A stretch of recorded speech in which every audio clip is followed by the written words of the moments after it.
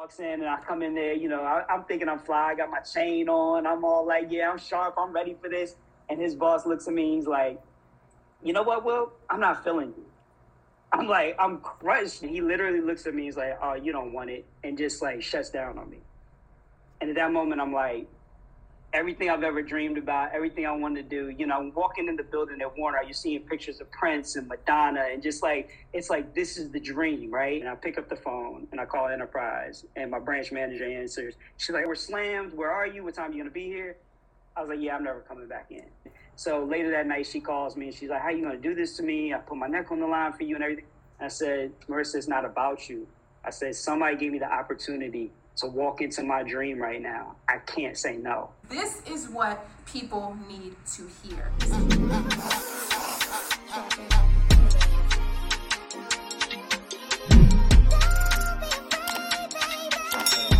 Welcome to Diamonds in the Rough TV. I'm your host, Gigi, and I'm super excited to bring to you all today's episode. Now, growing up, I used to wonder, what is it like to actually work with celebrities and stars and, the music production space? I also really enjoyed writing music. I just wondered, what would it be like to publish a piece of work that others could hear? Did you all ever dream of working with stars at one point, or is that just me? Well, today's guest is absolutely incredible, and he's going to be telling us his journey breaking into the music industry. So today's guest studied business and marketing at Morehouse College before beginning his work as a music intern for 3 years at Black Market Entertainment Records. He then moved on to work with Warner Brothers Records for 15 years, and his role was to mass market mainstream artists. Currently, he's working at Columbia Records, and he has an absolutely incredible story to share with us today. Let's give a warm welcome to Wilt Wallace. Thank you so much, Gigi. I appreciate it. Thank you for having me. Thank you for coming on, Wilt. So we'd love for you to share with us a little bit more about yourself, your background, and then we'll go ahead and get into how you got into the music industry. Okay, yeah, so I was born and raised in Reston, Virginia. It's a small place outside of Washington, D.C. Went to Morehouse College, like you said. Graduated in 2004. At that time, while I was in college, I started interning for Black Market Entertainment, BME Recordings, while I was there. And then when I graduated in 2004, I moved to LA. And after being in LA, I guess I moved to LA like summer 2005. And after I was there for about 8 months, I met some people at Warner through some previous contacts I had from my internships in Atlanta, and got a opportunity to get on at Warner. And like you said, I was there for 15 years and, working in the space of marketing and promoting artists. Started at the bottom as an intern and worked my way up to when I left Warner, I was a senior vice president of urban promotion. And I transitioned last May of 2022. I went over to Columbia Records and I hold that same title, senior vice president of urban promotion. Wow. Thank you for giving us that background. So I want you to take us back into what it was like being an intern, because I know that there was a process of you getting into the music industry that took years. What did that process look like, especially for someone who's fresh out of college, who's like, how do I even begin this process? Yeah, so like many people that I've met that work professionally in music, we all had dreams of being on the talent side, of being the artist, being the producer, being, in that role. So in 7th grade, I was going to Langston Hughes Intermediate School in Reston, Virginia, and I started writing creative writing. I took a creative writing class, and it really drew me in. I didn't really have many passions outside of sports, and I liked music, but I didn't see myself like being an artist or pursuing a career in it. Although I was in a Just Say No rap group in like 4th or 5th grade. We performed at a fair or something like that out there in Virginia. But long story short, as I got into high school, I got deeper into hip hop. This is like the mid 90s. Hip hop is exploding. It's everywhere in the mainstream. And there were some guys that I grew up with that were recording music. And I started linking up with them. They started coming to the house. We started making beats and working on stuff in the basement. And what I realized is, I'm 5'5", 5'6". I'm not going to play sports professionally. So I'm not going to play past high school. So I needed to find another passion that would hold me locked in, that would keep my attention span. And music was that. Like, it was something that I could do for hours. I could sit in the studio for hours, not make any money. And, they say an idle mind is the devil's playground. So true. You know, at that time in my life, I was getting into a lot of things I shouldn't have been into. And I was getting off of the path. I really wasn't interested in school. I wasn't interested in college. But music was the one constructive thing that kept me locked in and would help me, you know, like get away from those things I shouldn't have been getting into at the time. So fast forward, I go down to Atlanta to go to college at Morehouse. And while I'm there, I meet some people that are also recording music. And so now I'm like, at this time, you know, the LaFace movement has popped off in Atlanta. Outkast is one of the biggest groups across the country. So I'm like, if I can find my way in at a record label, learn what they know, because I had a guy named Face. He's still one of my best friends to this day, who was one of the most talented rappers that I had ever been around. And I was like, if I can learn the business part, I could use this to market Face and push him to the mainstream. He'll be the rapper. I can kind of be the executive producer. I can rap. I can help record, but it won't really be about me. It will be more about him, because I wasn't really a natural performer, right? So that's what really led me to the passion of chasing or pursuing a dream of working in the music business.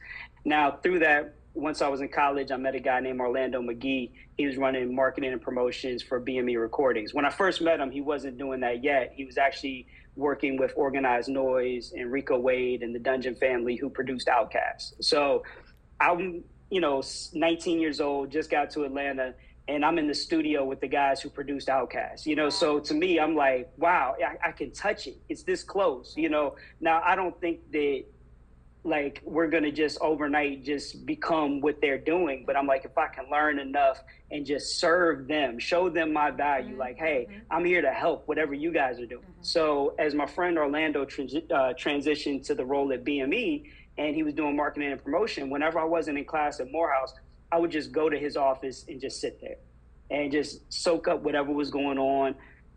They would be like, oh, you go to the school, you want to go, we got these CDs, can you go pass them out to students? Oh, we got these posters, go put them out.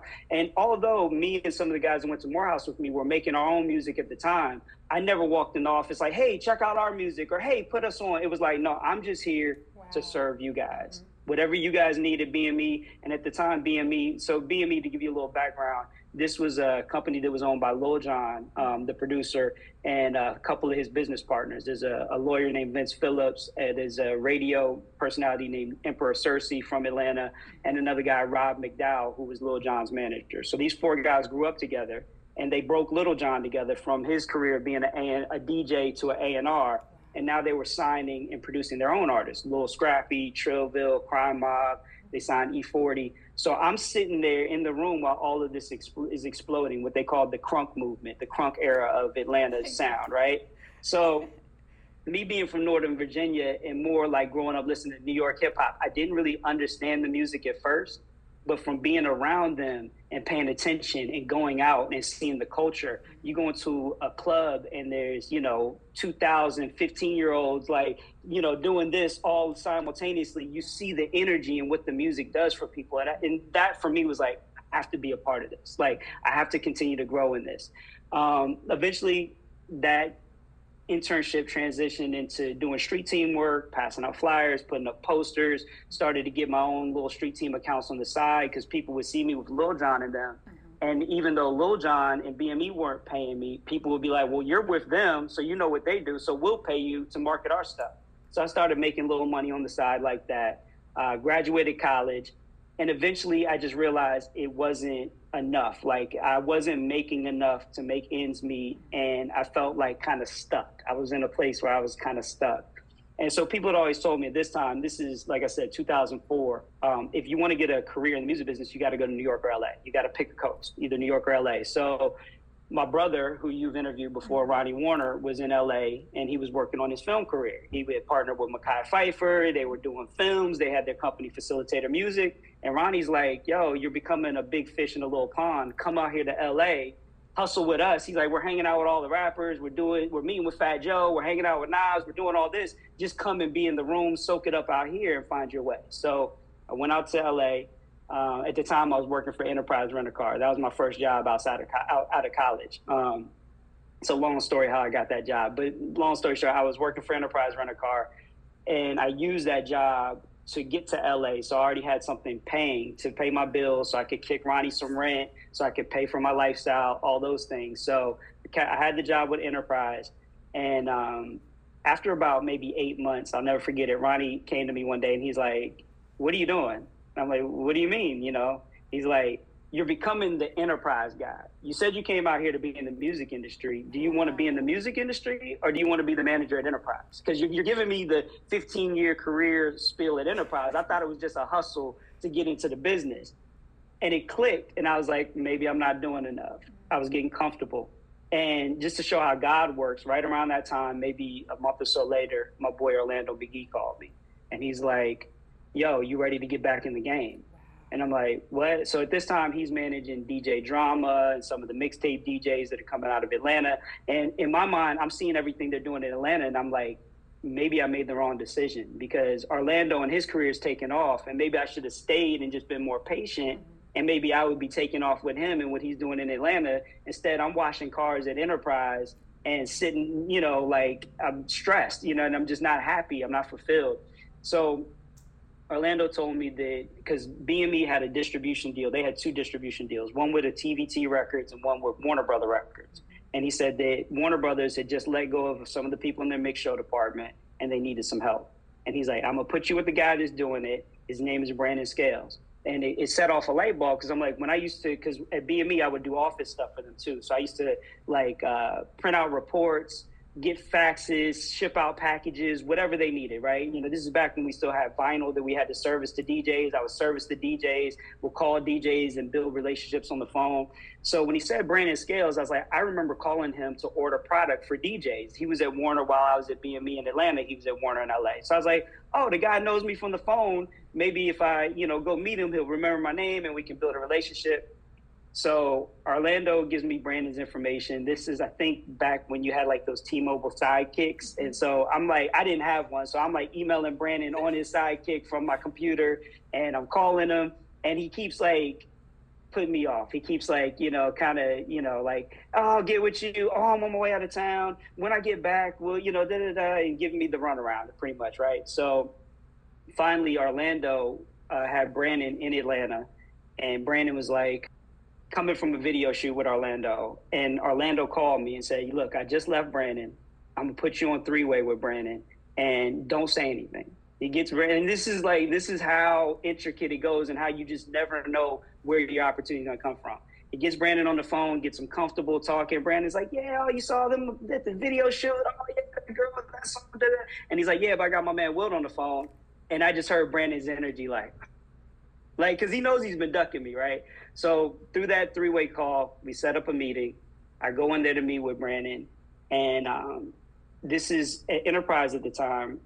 If you work the 5-day week, right, and it's pretty much 50 hours a week. You're working pretty much 10 hours a day, right? Yeah, you're working from 8 to 8, pretty much, like 8 to 6 or whatever, but it's like a 10-hour day, right? Mm-hmm. And so what they had is like a flex schedule where if you work a weekend day, you work a Saturday, you get half a day off during the week. So what I did is I volunteered to work that Saturday so I could get half a day off during the week to go meet with Brandon in the morning, because I'm not going to let go of my secure bag. At this time I'm making $40,000 a year at Enterprise. Mm-hmm. And this is 2005, so it's not like, it's pretty good money at the time. And so I go in to meet with Brandon. I got the morning off, but I know I got to be at work at noon, and I got to wear a suit and tie to work every day. That's the way it is in Enterprise. So I go into but I know that this is hip hop. So I go to the meeting at Warner with my T-shirt on, jeans, whatever. So I know I got to change and get back to work. So I go to meet with Brandon. He told me to be there at 10. I'm there at 9. They say if you're on time, you're late, right? So I'm there early trying to put on a good impression. He's not there.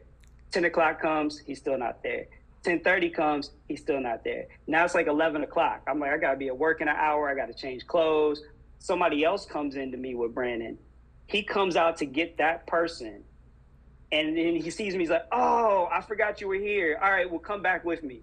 So I could have easily got discouraged and just left or gone off. Right? But I was like, all right, no, it's cool. So he meets with the other guy first, and my time is ticking. I'm like, I got to be at work. So eventually the other guy leaves. Brandon brings me in to meet with him. And he's like, feet up on the desk, not looking me in the face, typing on his computer, like just totally like disregarding that I'm even there. Tell me about yourself, but not listening to anything I'm saying, And so eventually, after I'm going on the spiel about what I've done, who I am, whatever, he's like, all right, do you still have your DJ list from BME? So a DJ list at that time is we used to keep lists of radio DJs throughout the country that we would call and promote our music to, radio and club DJs. And that's what Brandon did for Warner, and that's what I was doing for BME. So he's like, you still got your DJ list? I was like, yeah, I got it. He's like, pull it out. Let's make some calls. And I'm like, hey, I didn't bring it today. I thought we were just meeting. And he literally looks at me, he's like, oh, you don't want it, and just like shuts down on me. And at that moment, I'm like, everything I've ever dreamed about, everything I wanted to do, you know, walking in the building at Warner, I left this part out, you're seeing pictures of Prince and Madonna, and just like, it's like, this is the dream, right? I'm here, I'm in the building. I'll cold call your DJs just to show you how good I am on the phone and how I can make relationships. And I saw a light bulb go off. He said, all right, well, look, here, let's do this. He said, I can't bring you in until you prove to me that you're better than the people I'm already paying. He said, right now, I'm paying 2 people $800 a month, 1099, no W-2, off the books, to come in 3 days a week and make phone calls and do office work for me. So pretty much 24 hours a week, they make $800 a month, 1099 employee. They got to pay their own taxes out of that $800 a month, but it's an opportunity to be in the building and build relationships. He's like, come in tomorrow and we'll start. But I'm not promised that 800. I got to come in tomorrow and prove myself so he can let those people go and give me the 800, right? So I leave this meeting, and I know I got to be at work in 30 minutes. Wow. And I'm making $40,000 a year at Enterprise. And I pick up the phone, and I call Enterprise, and my branch manager answers. She's like, we're slammed. Where are you? What time are you going to be here? I was like, yeah, I'm never coming back in. What? And she's like, what? And she's like, I'm calling the area manager. I'm calling Marissa. Da, da, da. And I'm like, it's all good. And she just hangs up on me. And to give you a little backstory, because I'm trying to make this quick, but it's a long story, and I'm trying to condense it for you. But the area manager who was over like all the Enterprise branches in that area, maybe 10 locations, her name was Marissa. And since I had gotten to LA, me and her had gotten close and like, you know, professionally. And, you know, to the point where she would take me to lunch and talk about my career path. And that's why Ronnie's looking at me like, you're getting close to the area manager at like, is that what you want? You want the future is to be, and he said, that's cool if that's what you want, but just own it and be that. You can't do both. You got to choose, you know? And so as I'm talking to Marissa, I found out that some of my friends in Atlanta that were kind of moonlighting in the music industry that worked at Enterprise, because that's how I got on at Enterprise, was through some friends in Atlanta. I really only took the job at Enterprise because one of my friends would get a referral and they pay him $1,500 for getting me the job. And he told me he split it with me $750, and my rent was $750 at the time. So I didn't even plan to keep the job at Enterprise. It was really just for the $750. Then through the interview process, I found out if you stayed for 6 months, you could transfer. So that's why I decided, I'm gonna stay for 6 months, save up my money, move to LA, transfer, so I already have a job. Like all of this, and it's just God's timing. Like these are things that I couldn't have imagined that are just opening as I'm going, right? So anyway, I found out some of the friends in Atlanta, they were like DJs and doing other things in the music industry and working at Enterprise. Enterprise in Atlanta started letting them go part-time. And that was like unheard of. Enterprise is a full-time job, like 50 hours a week. There's no part-time for somebody that's in what they call the management training program, right? So, I mean, you have to have a college degree to get the job. Like, it's like, it wasn't just like a simple, I had to go through a 3-interview process to get the job. So I found out that they were doing part-time. So I asked the area manager, Marissa, because when Ronnie said, what are you doing? How are you going to get back in the music business? I was like, I can't work at Enterprise full-time and get in the music business. So I told her what my friends were doing, and I told her my career path where I really wanted to be in the music industry. And she went to her higher-ups, the regional managers at Enterprise, and got me approved to work part-time. So she put her neck on the line for me to get me to be able to work part-time so I could still work for her. She didn't want me to leave, but also chase my dream of working in the music business. And this was probably a month before the meeting at Warner happened. So I know that she's put her neck on the line for me, and I just basically said, I'm done, I'm out. You know what I'm saying? So later that night, she calls me and she's like, how are you going to do this to me? I put my neck on the line for you and everything. And I said, Marissa, it's not about you. I said, somebody gave me the opportunity to walk into my dream right now. I can't say no. Wow. And so she hung up. I never talked to her again in my life. But at the end of the day, it was $40,000, health benefits, W-2 employee, taxes withheld, totally secure, or a possibility to maybe make $800 a month, 1099. But this was an opportunity to get in the door. And not everybody gets that opportunity to get in the door. So between God taking me to Morehouse and meeting Orlando and working with him and moving to LA with Ronnie and everything else, it all aligned to get me in the door. And I couldn't pass up the opportunity to continue to walk through that door for security, for financial stability. And look, we all have bills. We all got to, take care of things. So my point to that is, if you want to work in this, there's no like set career path. There's no like steps there, book you can read. You just got to go and take every opportunity and take every risk and know that you might do that for 10 years and still not get where you want to be. Or you might, but it's like 1% make it through.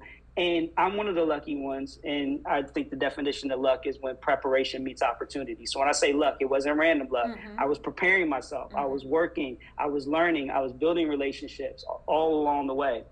And to take it a few steps forward from that moment when I made that decision, I went in there and I went to work. I got busy. I'm calling DJs. I'm pretending like I work for Warner, like I have a full time. I'm not like, hey, I'm the intern guy, because nobody's going to listen to you.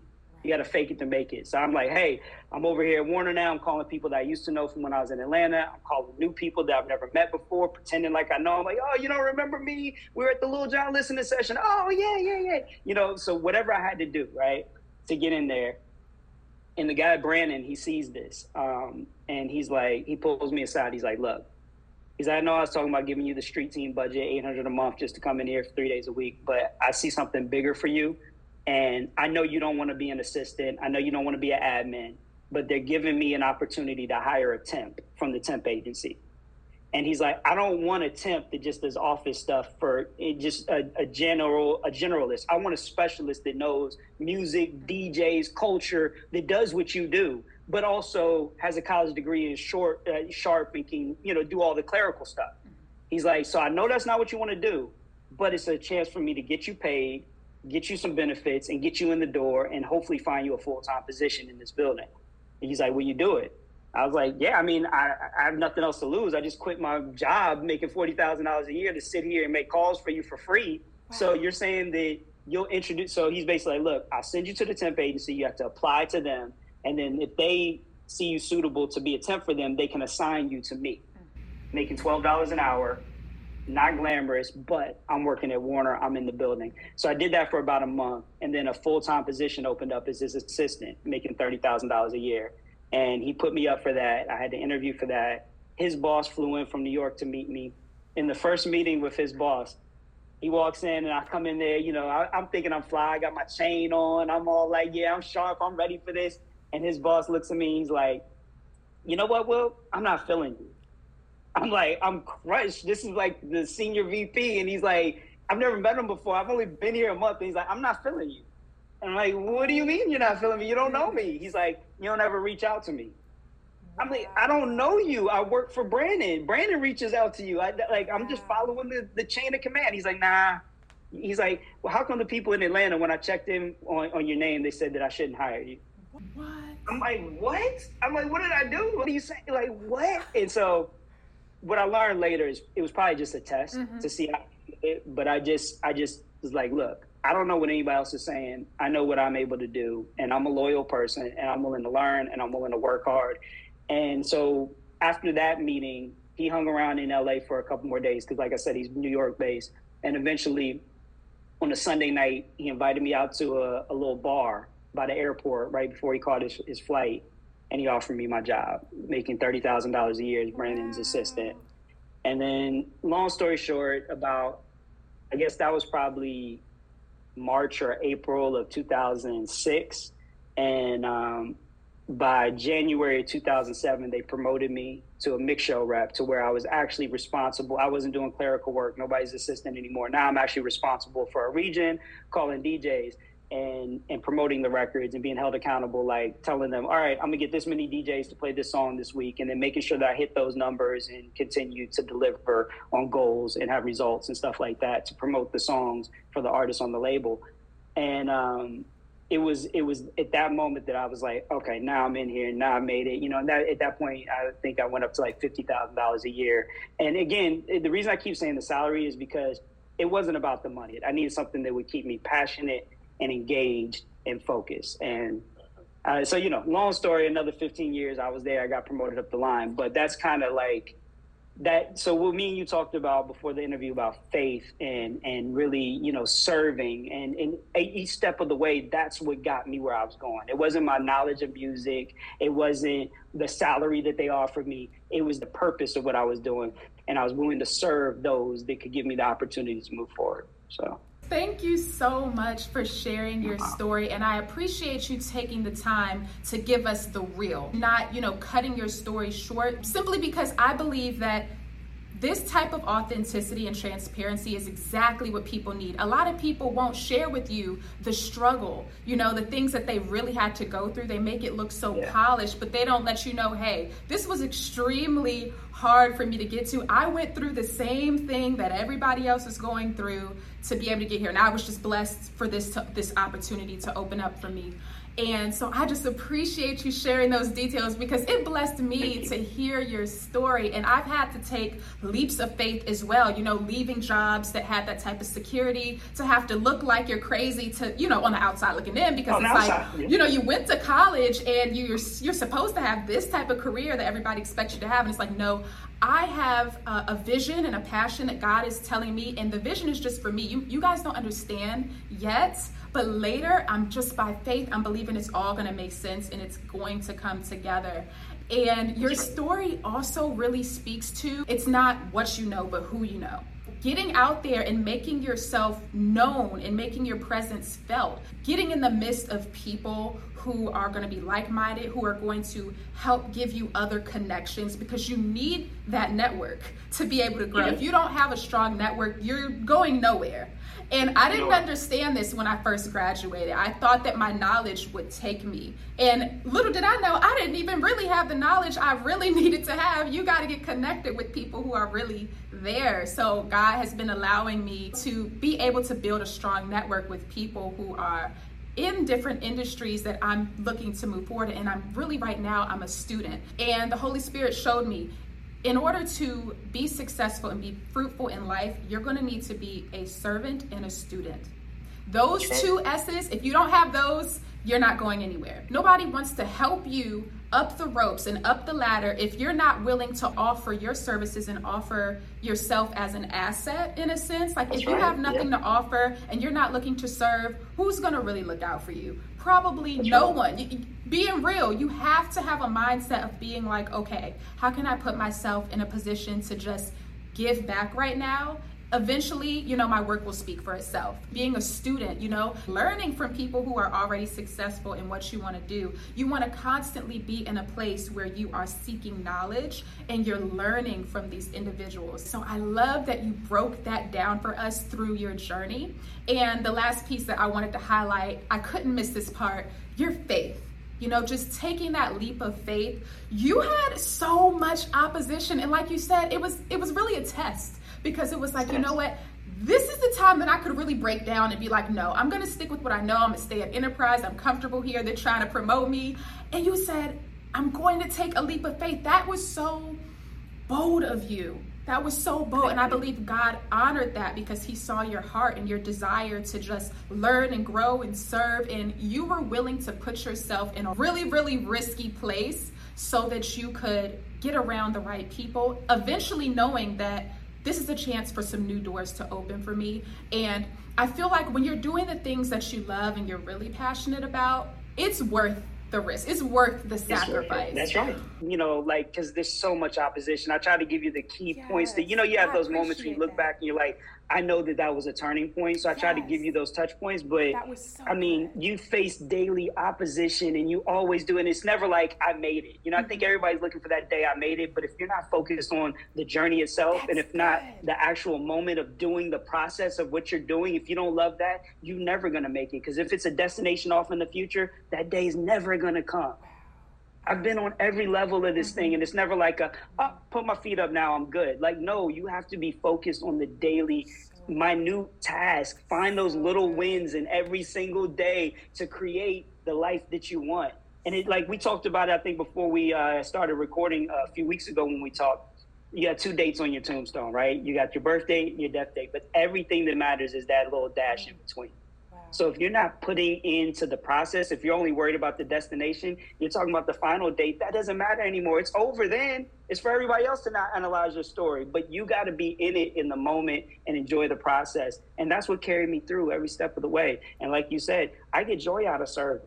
I get joy out of helping people. I wanted my man Face to be the biggest artist on earth. The whole thing that made me believe that I could have a career in music was by believing that Face could be the biggest star ever. Now, it didn't work out for Face, but not on this level of mass media stardom. We still made great music together, had great experiences, still have a great friendship. But that servitude turned into me learning the process of how to serve other people like him. So when I went from working with Face when I'm in high school to 2 years ago working with Wale, who ended up being the biggest artist, rap artist from the area where I grew up. And that was my dream, is to make Face the biggest artist from the DMV. Now I'm with Wale. I'm at a Washington Commanders football game on Monday Night Football, and Wale's performing at halftime, and I'm standing on the field, and I'm a big football fan, so this means the world to me that I'm sitting here on the field in my favorite team's game with the artist I'm working with performing at halftime, and it clicked. Everything I did with Face was to prepare me for this moment with Wale. I couldn't get to this moment with Wale if I didn't serve Face. Like, I had to serve, and that's every artist I've worked with throughout the whole process, from Kurt Cobain to Lil Scrappy to whoever I've been a part of their journey. I had to sow into them for God to sow back into me. That is so powerful. I was over here about to shout because you don't understand how powerful. You probably have an idea, but I'm so honored to be sharing your story, because this is what people need to hear. This transparency, this realness, to know that, it's okay for things to look like completely opposite of what you've been working towards, and you keep pushing. That's it.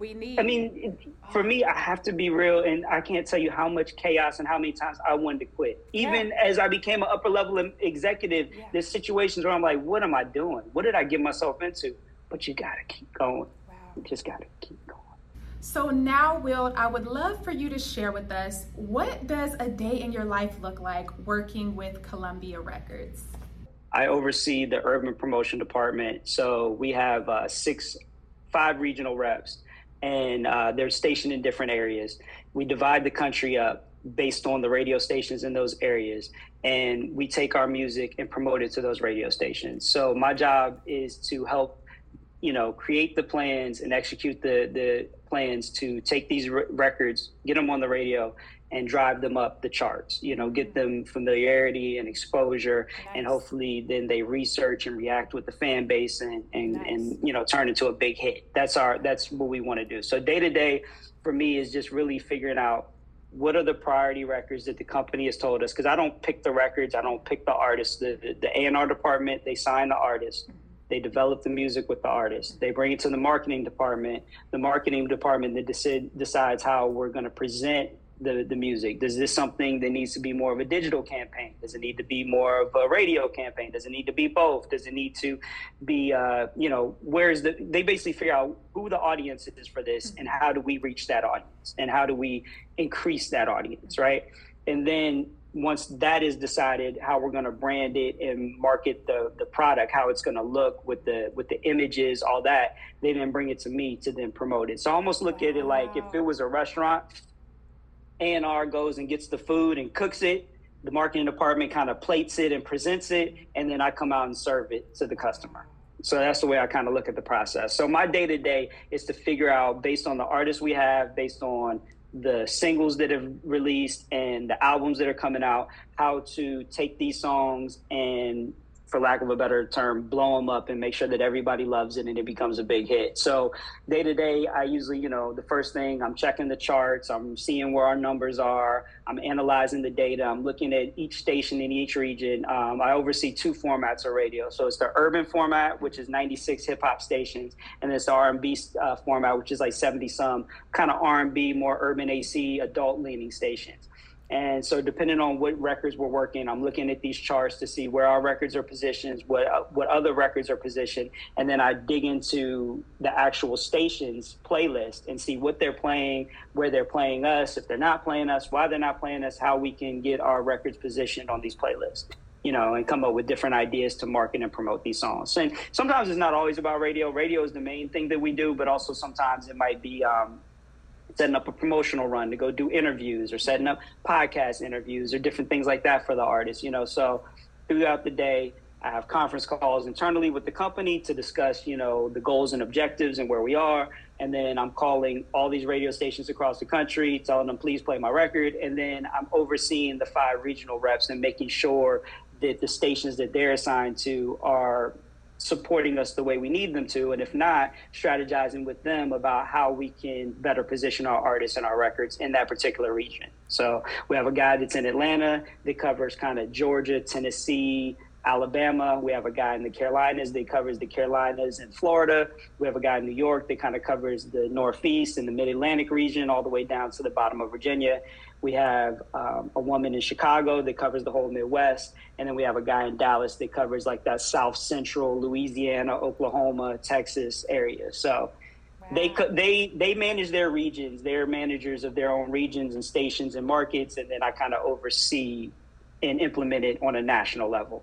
Wow, that is super cool. I appreciate you giving us a vivid walkthrough of what it looks like to really mass market an artist and the different roles that go into the different players who make this all happen. And then what a day in your life looks like. If you're able to, can you give us an idea, maybe just a few artists you've worked with here and there throughout your career?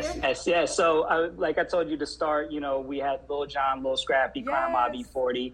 And then when I got with Warner, E40 was also signed to Warner. So I worked with him. I worked with Talib Kweli.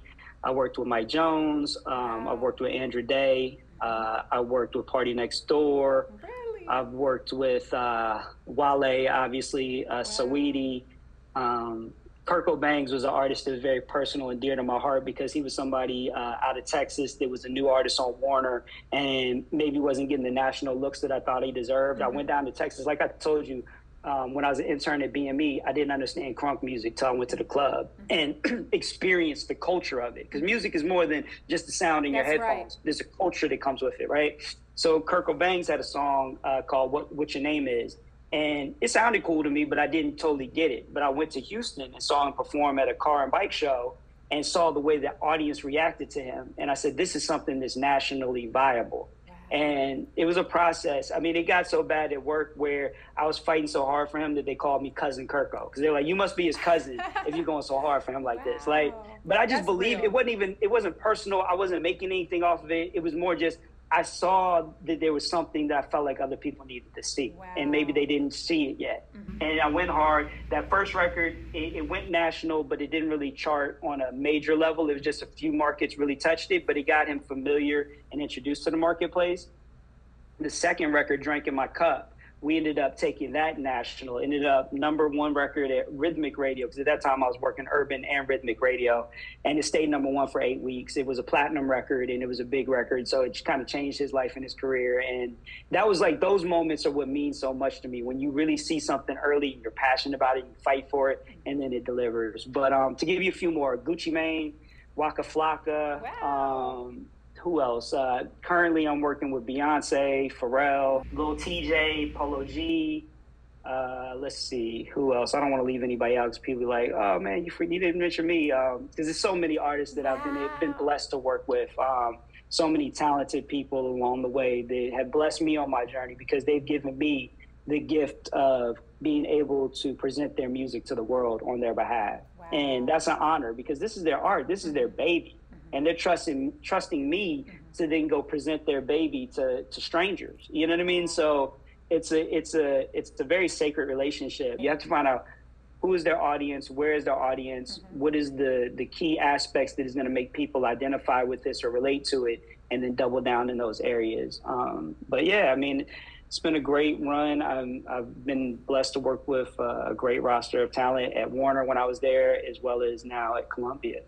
Amazing. Thank you so much, Will. I really appreciate that, and I know my audience does as well. So now I want to get into a little bit of surprise trivia. So this one, I really just want to ask you a few questions. Share with us, some of the things that you notice that the labels look for in order to pick an artist. So for people who are like, okay, one day, I want to get in this industry, what do they look for? What do they want to see in me?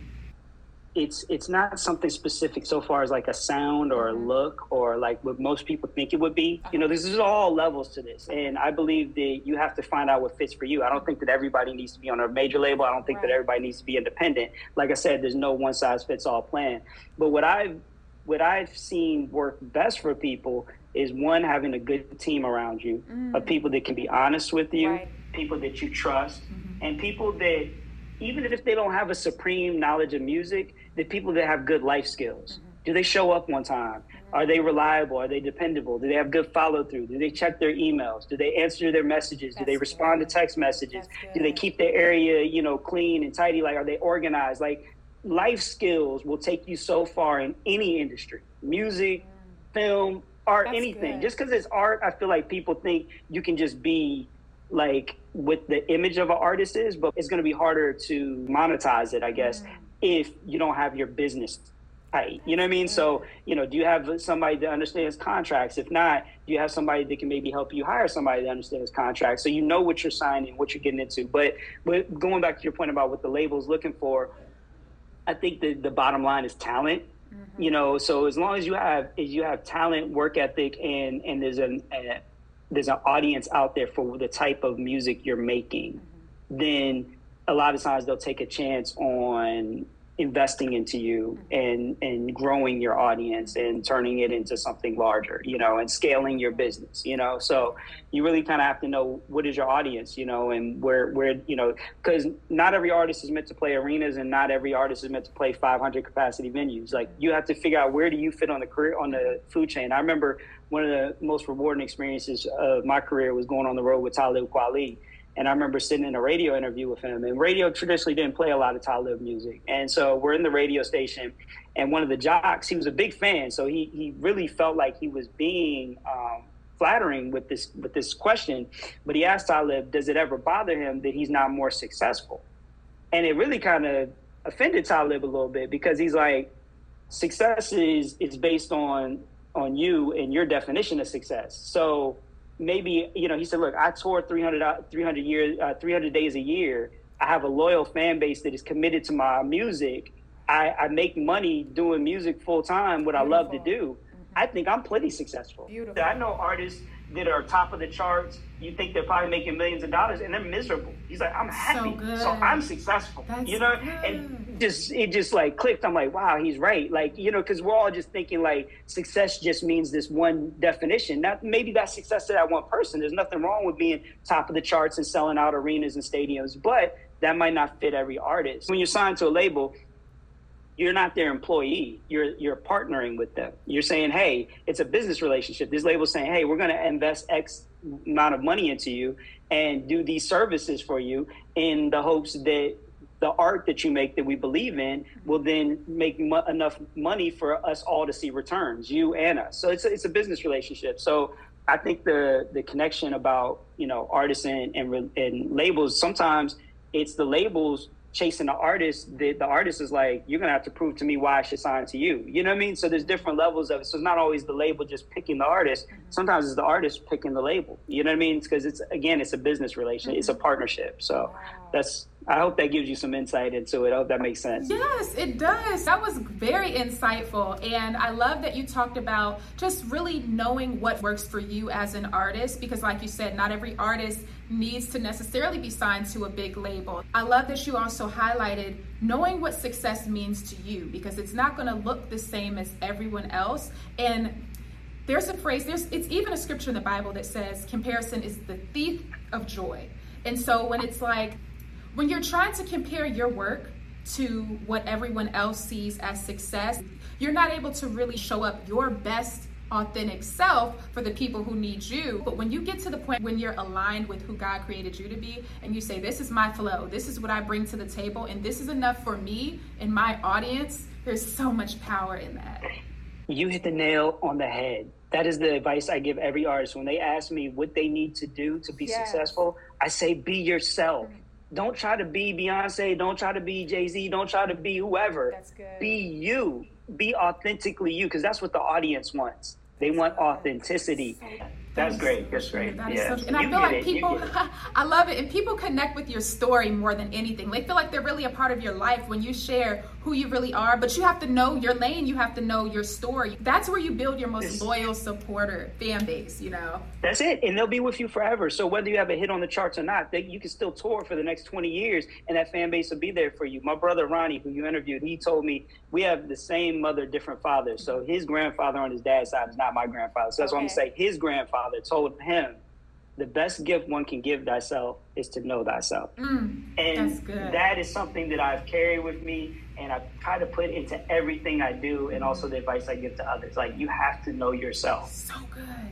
That is so good. Wilt, this has been absolutely breathtaking, better than I imagined. And I just want to thank you so much for coming on and spending this time with us. We really, really appreciate you over here on Diamonds in the Rough. I would love for you to share with us, where can my audience find you if they want to connect or follow you? Yes, and first off, I want to say thank you for inviting me on your platform. I appreciate it. My role is traditionally to be behind the scenes, so a lot of times people don't see me, they don't hear me, and I'm totally fine with that because I know myself. My first phrase as a child was, don't see me. I didn't want to be seen. So although I love to write music and record music, I never wanted to perform it. So I knew that a career as being an artist wasn't for me because you make your money performing and I don't perform. So anyway, I just want to say thank you for bringing me on your platform to let me talk my stuff because every now and then I got to get it out too. I got to tell people my story. So thank you so much for having me on your platform. But look, if you want to find me, Facebook is a little more personal, but my Facebook is Wilton Wallace. That's my name, WILTON. WALLACE. Twitter, which I don't use as much, but I do have the Twitter. It's more for my sports banter and stuff like that, is Wilt Wallace at WILT WALLACE. Instagram is the same thing, at Wilt Wallace. And I'm trying to think. I guess that's the main ways. And what I did want to say is, while we're touching on social media, what you said about the comparison thing, and that, you know, sometimes I feel like social media has enhanced that so much for people, where they're so stuck in looking at what everybody else is doing and losing themselves through that process. That's good. I just want to say that I do social media purges all the time. I sometimes delete the apps from my phone just to get away from it. Like, sometimes disconnect. Like, it's a window. You got to see what's going on in the world. I'm not saying don't use it. It's a tool to promote yourself, but be careful with that thing because you do not want to be caught in that comparison because it's a never-ending cycle that'll lead to somewhere dark. Thank you for sharing that, seriously, because I think we all need to hear that. You know, just finding balance in time to pull away from social media because it's so noisy, you know, and it's like, how can you really flow in your own and what's going on in your day-to-day if you're busy following what other people are doing all day long? You know, like, you know, we have enough going on in our own world. So I love that you said sometimes you even log off, delete the apps. Just being present is very important. That's it. I love That's that. It. You're welcome. Thank you so much. Again, it's been an honor having you today, and maybe one day in the future we'll be able to have you back again. Definitely. Anytime, Gigi. Thank you so much. Thank you, Will. Take care. You too. Bye. Thank you all so much for sticking around for today's episode. I do hope you enjoyed it. We are currently preparing to launch season 2 in just a few weeks, and I have some really amazing things in store for you all in season 2. So to stay updated on the latest, be sure to subscribe and hit that notification bell so that you can be notified when season 2 launches. Thank you all so much for supporting, and I'll see you all in season 2.